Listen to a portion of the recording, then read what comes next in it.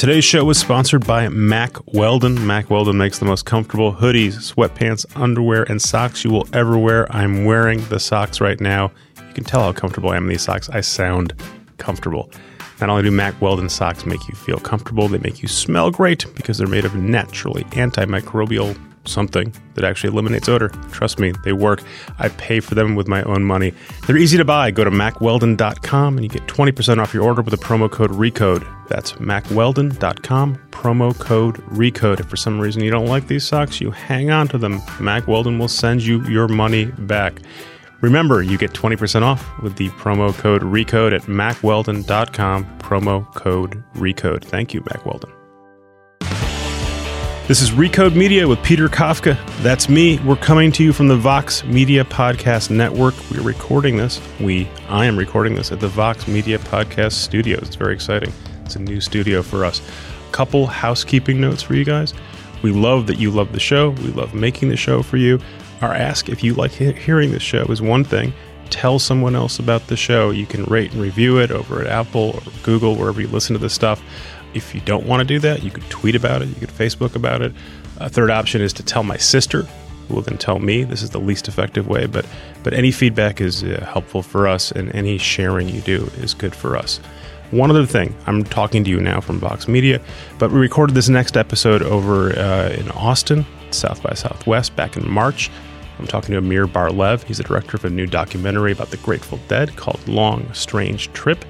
It is a long movie. It's 4 hours, but it's a good 4 hours. You should go watch it. It's in theaters now, if you're listening to this, May 26th. It'll be on Amazon Prime Video, so you can watch it at home in whatever chunk of time you want to watch it in, starting June 2nd. So check it out, see it on screen, and then you can listen to us talk about it now. We recorded this session in Kara Swisher's hotel room if you want the full details. And if you want more details than that, you should come find me or my sister will fill you in. Enjoy. I'm here with Amir Bar-Lev, director of Long Strange Trip. Did I get the title right? Yes, you did. I always try. Although it was not going to be Long Strange Trip for quite some time. It was going to be. I'm not good at naming my films. You just call it Untitled Grateful Dead documentary? It was called Untitled for a long while, but that was never contemplated as the final title. Then I had a lot of, too smart for my own good titles that were oblique, and the people who bought it correctly pointed out that those titles wouldn't be interesting on buses and things like that. So let's pull back and fill people in. This is a documentary about the Grateful Dead. Yeah. Hence Long Strange Trip. The people who bought it are Amazon. Correct. And they'll be streaming it this spring. After a short theatrical. Oh, so you will see it in theaters. So, so you got to move quick. You'll either be hearing this when you can see it in theaters or when you can stream it on Amazon, or both. That's right. I watched it. It's great. Thanks. Did you watch it in a theater? Mm-mm. I want you to see it again. We did a lot of work on the 7-1 mix. Really? I mean, it's okay. It's a long film. You don't have to see it again. But your listeners should know that we sound mixed this freaking movie for more than maybe any rock documentary has ever gotten. And the Grateful Dead gave us their stems, which means they gave us the studio, the music broken into its studio isolated tracks. So you can take the tambourine from Cumberland Blues and and we created a score, and then we sent it around the 7-1 mix. So when I was streaming it on my MacBook, I was not getting the full experience. You didn't inhale. But here's the thing: the reason I streamed it on my MacBook instead of watching the screening you had last night is it's 4 hours long. I know. People are coming; they're seeing it in 4 hours. It has an intermission. It doesn't, I hope, and I'm hearing that it doesn't feel long in the theaters. I hope it plays both ways. But, it's a 50-year story, and we tried at the beginning to make a film that, ruthlessly kind of cut you around to different places. Uh-huh. My films tend to be pretty short.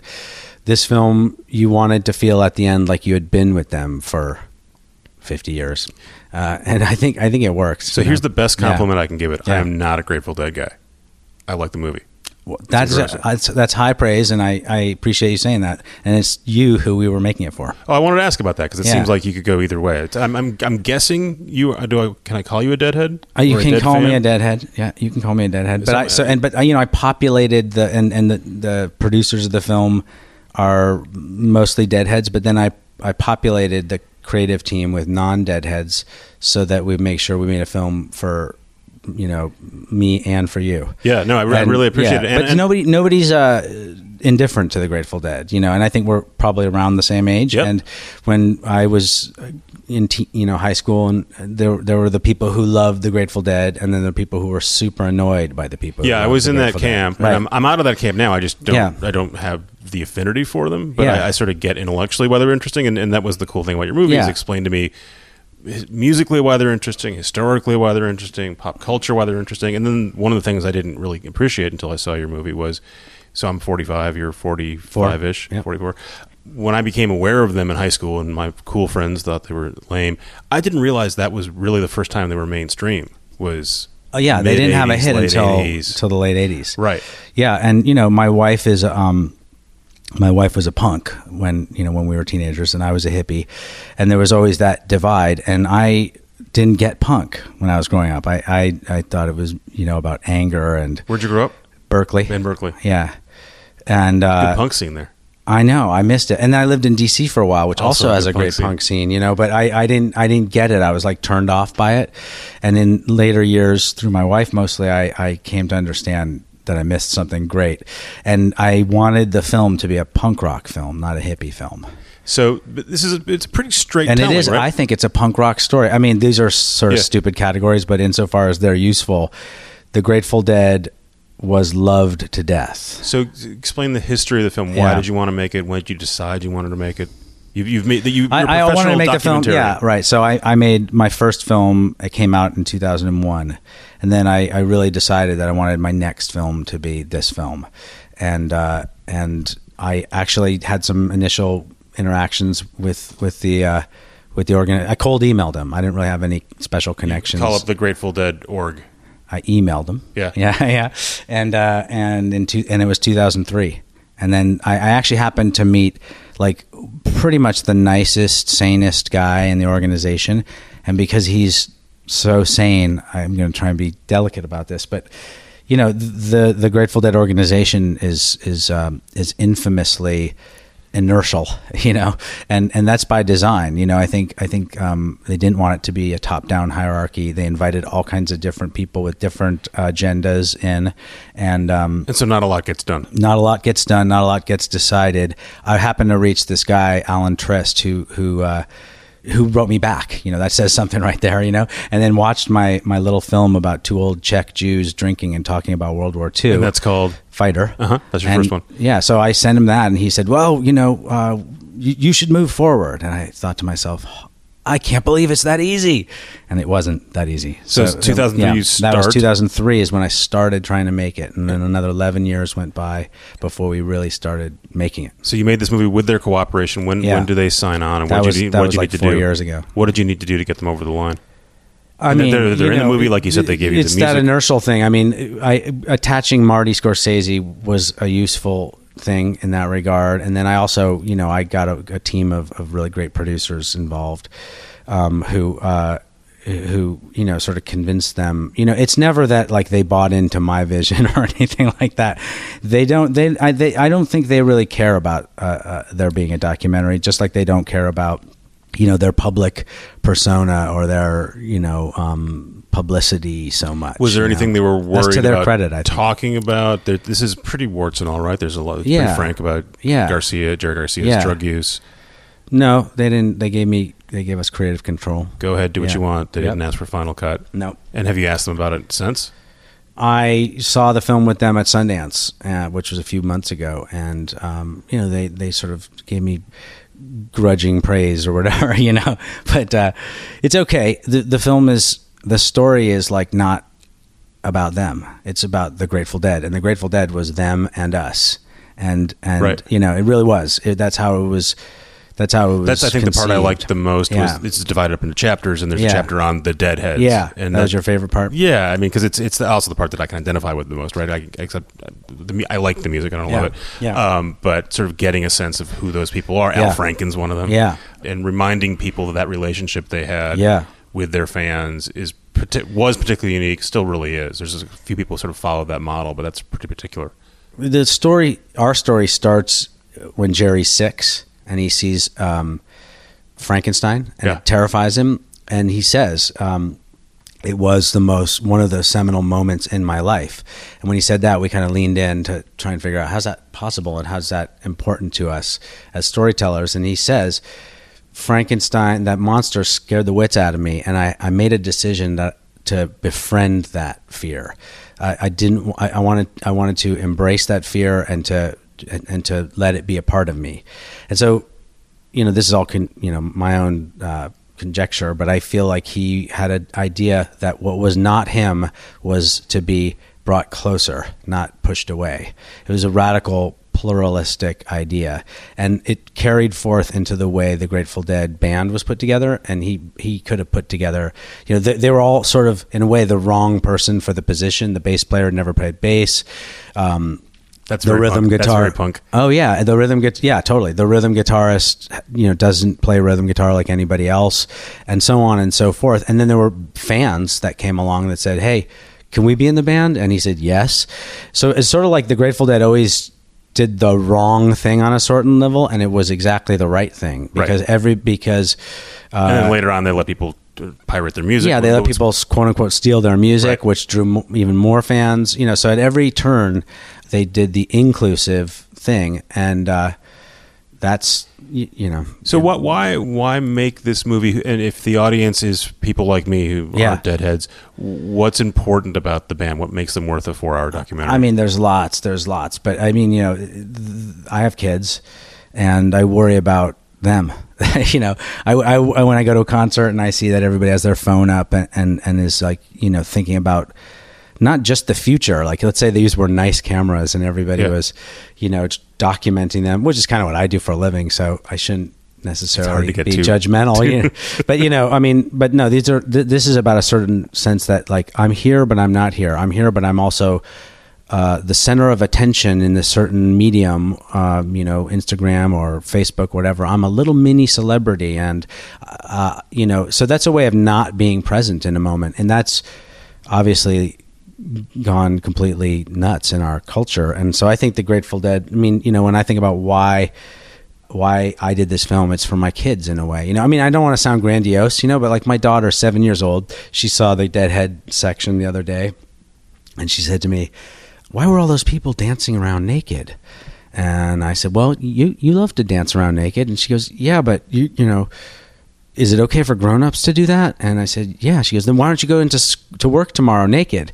And I opened up this pretty great conversation about, punk and counterculture and culture and all things that I want my kids to think about, much more than I want them to have their nose buried in their fucking iPhones all the time. Although they may watch this thing on an iPhone, may go both ways, or a MacBook.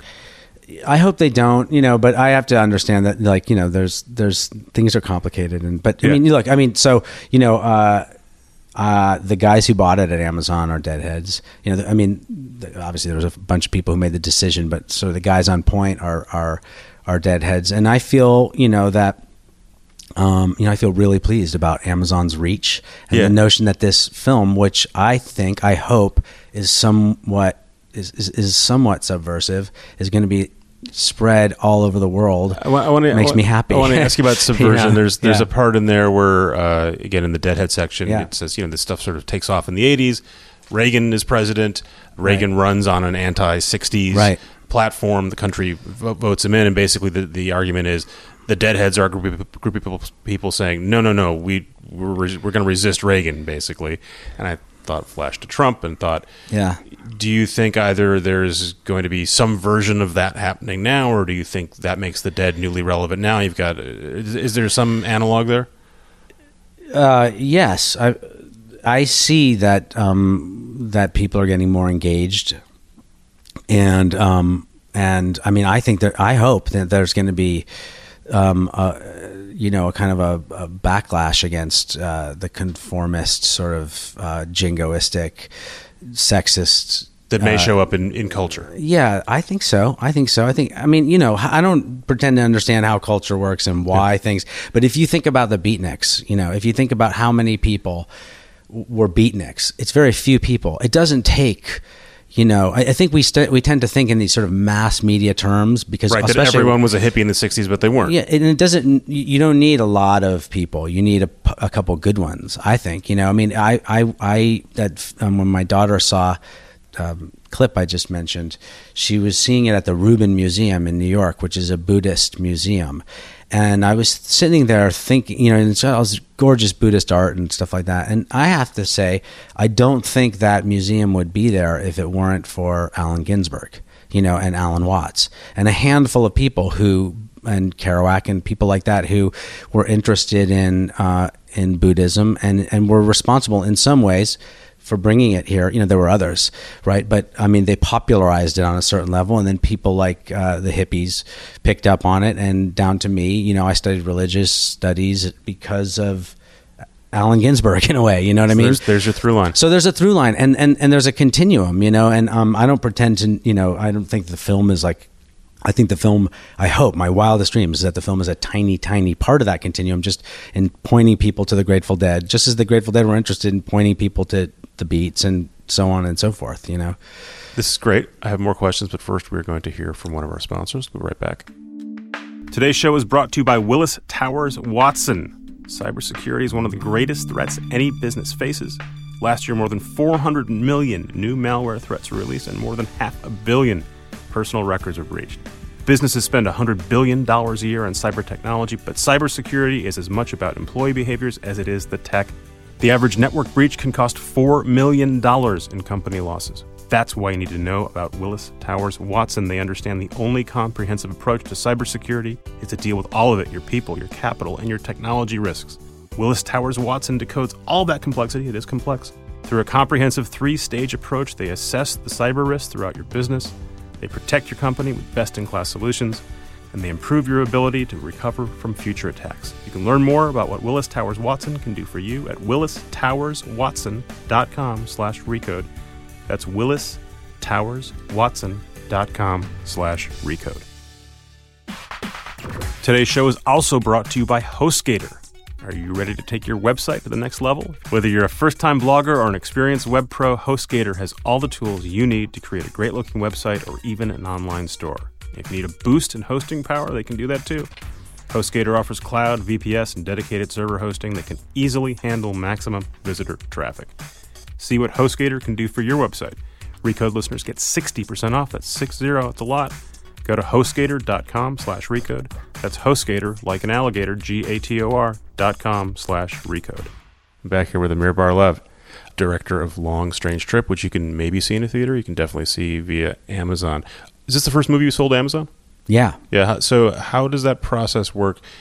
What's different about making a documentary in 2017 than you've been doing this for basically 15, 20 years? Well, making a documentary is always change. What making a documentary changes constantly. And I've been super lucky, in my career. This is my 7th film.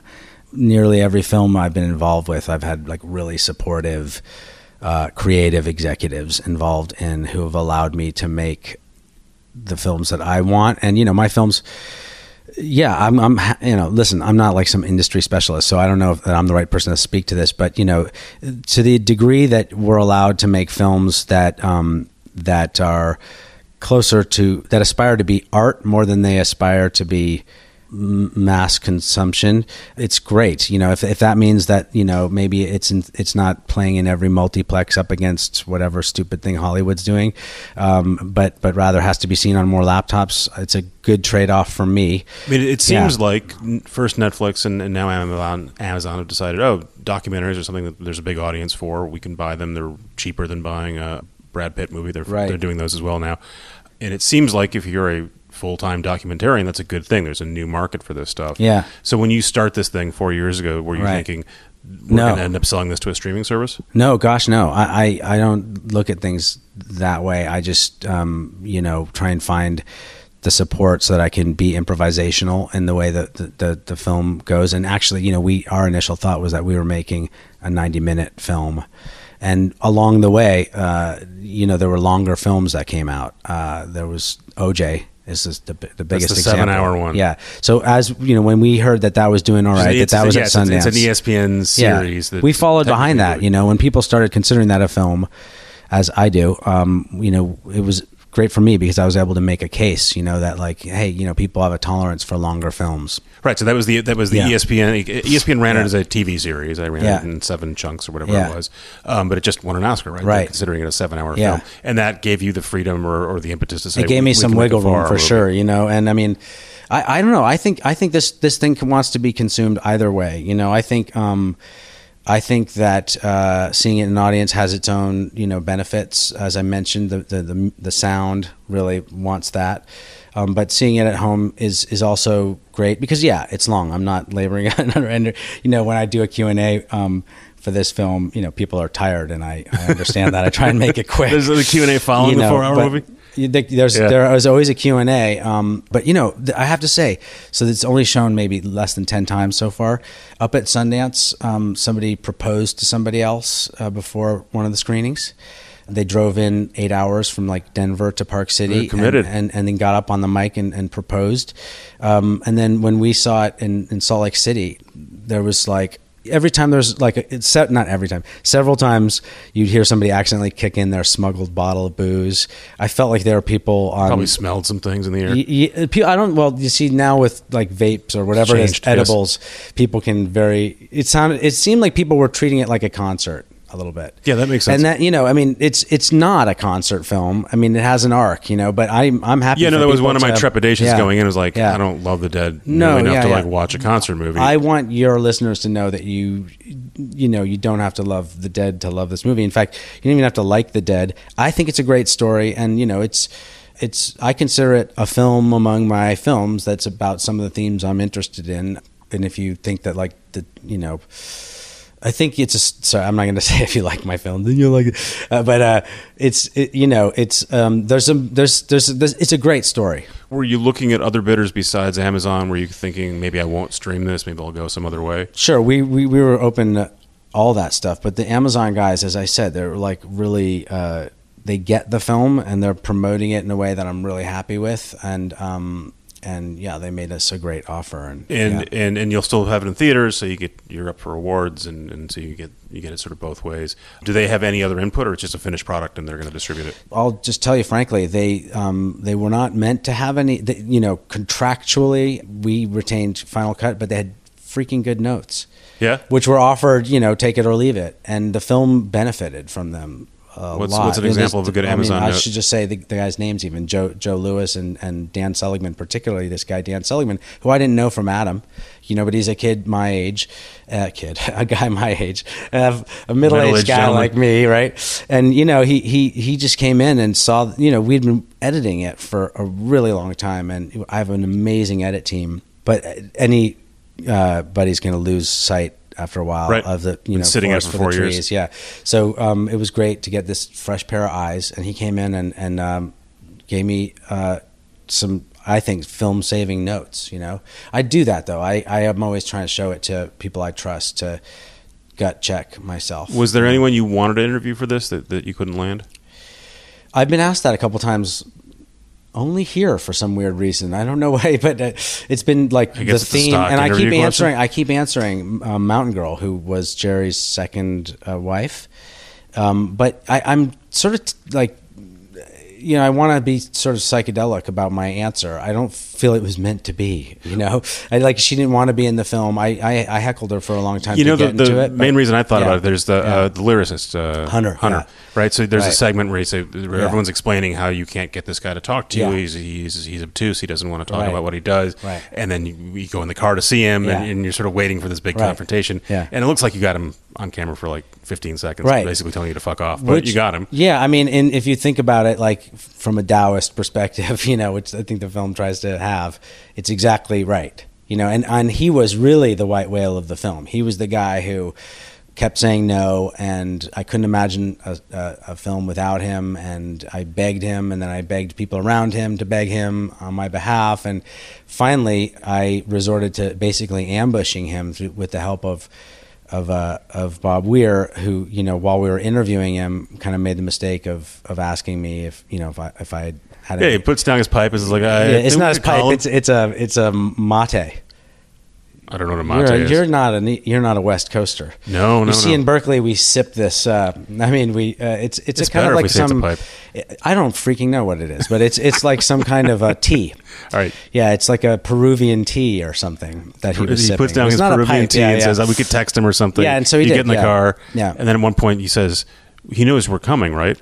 And then you say no. And he goes, no. Yeah. We tried to do that. So, I knew the film was going to be, roughly 75% archival, but I wanted, whenever possible, for it to come up from the journey through the past and feel like a present day film. So, we would do these little scenes with people so like if there was a great piece of archival, we wanted to be with the subject, with one of our characters when he got the great piece of archival out of the closet or whatever. Because, I think I want people, it helps me make the case for the relevance so that you don't feel right, you've like got this Nick is Baumgarten from The New Yorker going through his tape collection. Yeah. And we took that road trip with Bob Weir and, and then, as you say, we surprised Robert Hunter and, yeah. That's a very cool bit. Yeah. We're going to take another quick break here so we can hear from our sponsors. Here's my friend Lauren Good from The Verge.